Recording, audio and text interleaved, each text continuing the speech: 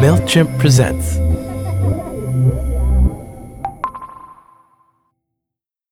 There was tons and tons of stuff coming out of the writer's room that Rachel could not process because she was shooting. I would try and grab her when she was changing or when she was peeing, or she would saw try me and naked and peeing a lot. Yeah. My name is Aline Brosh McKenna, and I'm the co-creator of Crazy Ex-Girlfriend. My name's Rachel Bloom, and I'm the other co-creator of Crazy Ex-Girlfriend. Crazy Ex-Girlfriend was a genre-bending TV show, part comedy, part drama, part musical, that aired for 4 seasons on the CW from 2015 to 2019. It was a show that challenged and subverted the familiar tropes of romantic comedies, and along the way, it won a Critics' Choice Award, a Golden Globe Award, and 4 Emmys, including some for the star of the show, Rachel Bloom, who co-created it with Aline Brosh McKenna. When it comes to romantic comedies, Aline Brosh McKenna is a master of the form, having written the screenplays for 27 Dresses and The Devil Wears Prada, among others. But before Rachel and Aline got to deconstructing romantic comedies, they had a meet-cute of their own, thanks to the website Jezebel. Here's Aline. I was in my old office, which is on the Henson lot, and I was procrastinating. And at the time, I used to read Jezebel pretty regularly, and I saw a little piece on Rachel had a new video out. I didn't know who she was. I clicked on the video. It was animated, and I was very taken with the writing. I thought the writing and the jokes were great. So I started poking around, and I realized, oh my God, the woman who wrote this sang this. And the woman who wrote this and sang this is beautiful and hilarious. And I said, this woman is so talented. I just want to meet her. I had, meanwhile, been writing on various TV shows and releasing music videos all the time. I was just in this place of, I know I like doing musical comedy. I had had 2 separate musical shows that I'd pitched, rejected just by everyone I'd pitched them to. And I said, well, maybe it's not a mainstream thing, but I'm still going to try really hard. And so I got an email from my reps saying Aline Brosh McKenna, because when you read her name, it's confusing what's happening. But I knew the meeting was a big deal because my agents called me and I could tell the nervousness in their voice.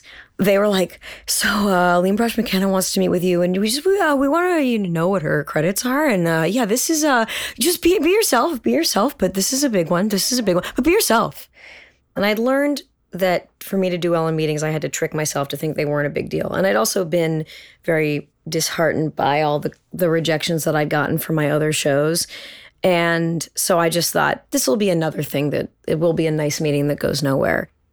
So I get like a really strong gut reaction to people when I meet them. And I remember going to the meeting and thinking, I don't have a particular agenda for this meeting.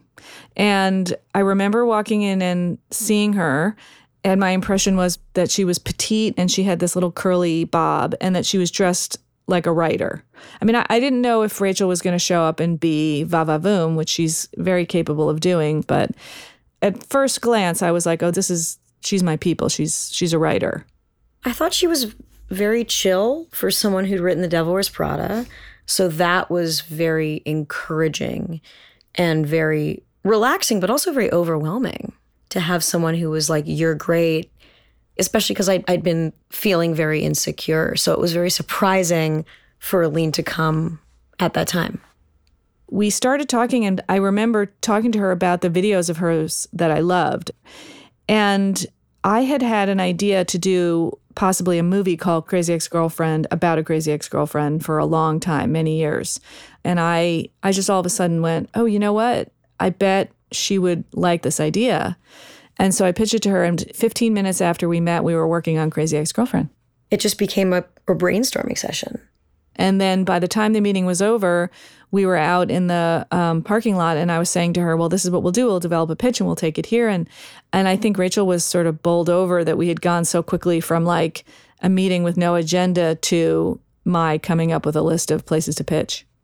It was really intense right away because Aline, in creating the character, which is very much a hybrid of who she and I are, these intense emotional conversations started right away. We were talking about our romantic life, our sexual life, our family life, our friend history. So they were very personal conversations, kind of always. Mm-hmm. Always. We're both very emotional people, and we like writing emotionally. We like writing what feels vulnerable and scary and what's a truth about life that we haven't seen written down before that we want to write about. So I think that that is inherently incredibly intimate and personal. So it was originally a network show. And I remember them saying, well, you know, Rachel might not get the lead in the show if you're developing a show for her, if it's a network. So they actually said that to me. And that felt also more threatening. Like somebody said to me, you know, we love the idea for the show. We love Rachel, but if it's at a big network, she might not be able to be in it. So you should write a supporting part for her in case she doesn't get the lead. And I had just been in a situation where I had auditioned for another show that happened to be musical, that the part was written for me and then I was too old.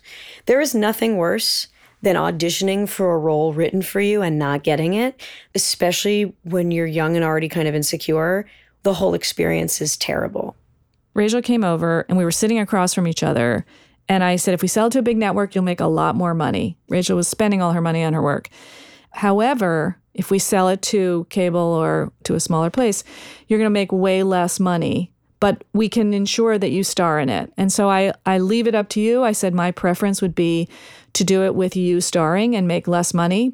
And I remember Rachel said, I don't care about the money because I don't have any money. And I was like, I don't care about the money because I don't need the money. And I remember we reached up in high five and was like, what a great collision of two people who happen to be in a point in their life where they don't care. We both very, very early on had gotten to the point where with this project, we weren't trying to please any masters. We didn't give a fuck. We were pitching the show at this point and we were waiting to hear. We came out of some meeting and Rachel said, why are you doing this for me? Why are you being so nice to me? Why are you supporting me? I could count on really like one finger the number of women that I'd met, and especially women who were older and had more experience who wanted to support me and build me up in those ways. And I think that Aline was very protective of me at the start. Because people did that for me when I was young. And it's a pleasure to do it for someone else. It's much funner to be on the side of helping someone, because it's very hard to attract mentors. It's not hard to mentor people. There's so many smart, talented, amazing people that need assistance. And, you know, taking on someone to mentor professionally really does mean taking them on to protect personally, because young people are not treated very well. So I found that I really enjoyed using whatever status I had accumulated in the business for Rachel. I think I was more comfortable using my clout for her than I had ever been doing that for myself. So I was like insanely overprotective of Rachel, especially in the beginning, and making sure she got a good deal financially, that people paid her on time. And it was sort of like a sci-fi movie where you go back and do it for yourself. And so before we made the pilot, we were like good buddies. And then we made the pilot and we got to be even closer. But I remember Rachel and I had a shift because it was just the two of us for a very long time. We wrote the pilot together. We wrote 2 more episodes together. We made the pilot together. We worked together for 2 years before we got into a writer's room. It was just me and Rachel. And I remember, especially the first season, we had so much fun working together and hanging out and having lunch and being girlfriends. And then when we would shoot the show, I would never see her. I would always be in the writer's room and she would always be on set. And we were never together. I mean, I was really only a full writer on the show for the first, when you and I would meet before the season, and then for the first 2-3 weeks. And then I would become an actor who read outlines. And then when I wasn't doing that, I was writing songs. There was tons and tons of stuff coming out of the writer's room that Rachel could not process because she was shooting. I actually missed her terribly. I would try and grab her when she was changing or when she was peeing, or she would saw try me naked and peeing a lot. Yeah. But my partner needs to know what we're doing. So at the end of a shooting day, I wanted Rachel for an hour to say, oh, this is what the room did today. And we decide, because she would come in and I'd be like, oh, we're not doing that storyline. We're doing this storyline. We need to do this. And then I would want to walk her through why we had changed it. Oh. And I'm looking at somebody who's just as tired as a human can be, trying to listen to someone babblingly recreate 10 hours of writing room conversation. Right. I mean, It's so rough. I was filming all the time. I mean, there's just only so much, you know, we were writing the show at the same time we were filming and the same time we were editing. So there were certain calls that naturally Aline would make that I wouldn't be there for. And so giving up some of her authority to the writer's room, which was necessary because of our process. And so there was a point at which, she was saying to me, well, you have the final decision. And that's very hard for me.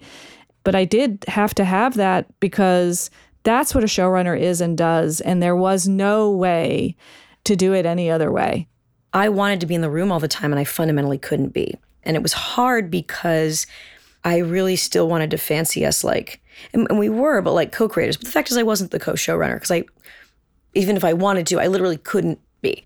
There was a point where I said to her, I know how hard it is for you, but it's also very hard for me to have to run everything by you. Navigating the natural power dynamic of working with someone, though, who has a lot more experience, and both of you are used to working alone, and understanding that when someone getting an idea rejected was not personal from Aline a sign of disrespect, because Aline's more of a cat and I'm more of a dog.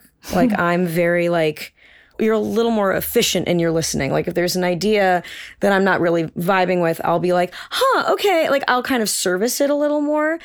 And you're much more of the no. There are going to be moments where I walk in the writer's room and suddenly Josh is a DJ. And I'm like, what? Yeah. We have to film this tomorrow. He's a DJ. It's okay, I trust you. One thing I really think is important for people to understand is, women are conditioned to agree and be agreeable and to see relationships that contain disagreeing to be not functional and not healthy. And Rachel and I agree in a way that's almost psychic, that's very soulmatesy, but we also disagree a ton, and we always have. And that's partly because we come from different backgrounds. We come from different family backgrounds. We're different ages. We have different approaches to things. We're different people. And so we had to learn how to productively disagree. So really early on, we would have a disagreement, and then we would talk about hey, how could we be more productive? How could we communicate better? And we did that always. We stayed engaged with each other. So even when we were disagreeing or getting on each other's nerves, we were always locked arm in arm together. One of the reasons Rachel and I are so close and we so loved working together is that one of us would say, okay, right now you're confusing me. Right now I'm frustrated. Right now I feel like you're not listening to me. Right now I need a snack. I need a cookie, or let's just go to the beach and forget about this. Right now I need a break. I have to say, one of the things that Rachel, I think it was when you got the Critics Award the first year, when you thanked me, you said, I share this as always with Aline Brosh McKenna. Aline Brosh McKenna, you have made me a better writer, a better person, and someday I will see 27 dresses, I promise. You said, you've made me a better person. And that really has been the great, wonderful joy of this process for me, is that I learned so much from Rachel about how to listen. I mean, that's the thing, is this show has never been just a job. From moment one, it was never just let's talk about the show separate from our personal lives. It was always incredibly personal. So it's hard to differentiate what conversations with Aline are work-related and which ones aren't, because I think the two necessarily dovetail. By the time we were at the finale, we had been through so much. And, if you think about it, from 2013 to 2019, when we wrapped, Rachel and I had been working together pretty much continuously for 6 years, people who had never met before. And so we had to build all of our personal relationship, our professional relationship, and our process. We built the boat at sea. I respect Rachel creatively as much or more than anyone I've ever worked with. She is uniquely gifted. I feel like Aline's just showering me with credit, and I will take it. And obviously, she was a fantastic showrunner and really kept this ship a ship. Not even afloat, but made the ship a ship. I felt emotional about saying goodbye to a lot of the people on the show because I thought, well, it's unlikely our paths will cross again. But, Rachel and I are at the point now where she sang at my son's bar mitzvah. We talk on the phone constantly. We're still really together and close. We just don't make the show anymore. It sort of feels like part of the 50 years Rachel and I are going to know each other. For 6 of them, we did a show together. But I felt like I never planned to say goodbye to Rachel Bloom. And in fact, when we just came to this podcast. We had just come from our first meeting together about something else. Yeah, I'm looking forward to what the future holds for both of us. And so, I don't know, when you're friends with somebody, it always feels like a joint venture. Rachel Bloom and Aline Brosh McKenna are partners. All 4 seasons of Crazy Ex-Girlfriend are available to watch online. And you can follow Rachel and Aline on Twitter at Rachel Does Stuff and at Aline B. McKenna. Partners is made by me, Rishikesh Hirway. I produced, edited, and made the music for the show, with editing help from Maureen Hoban and production assistance from Olivia Wood. Partners is a MailChimp podcast made in partnership with Radiotopia. Find out more at mailchimp.com/presents and at radiotopia.fm. Thanks for listening. Radiotopia.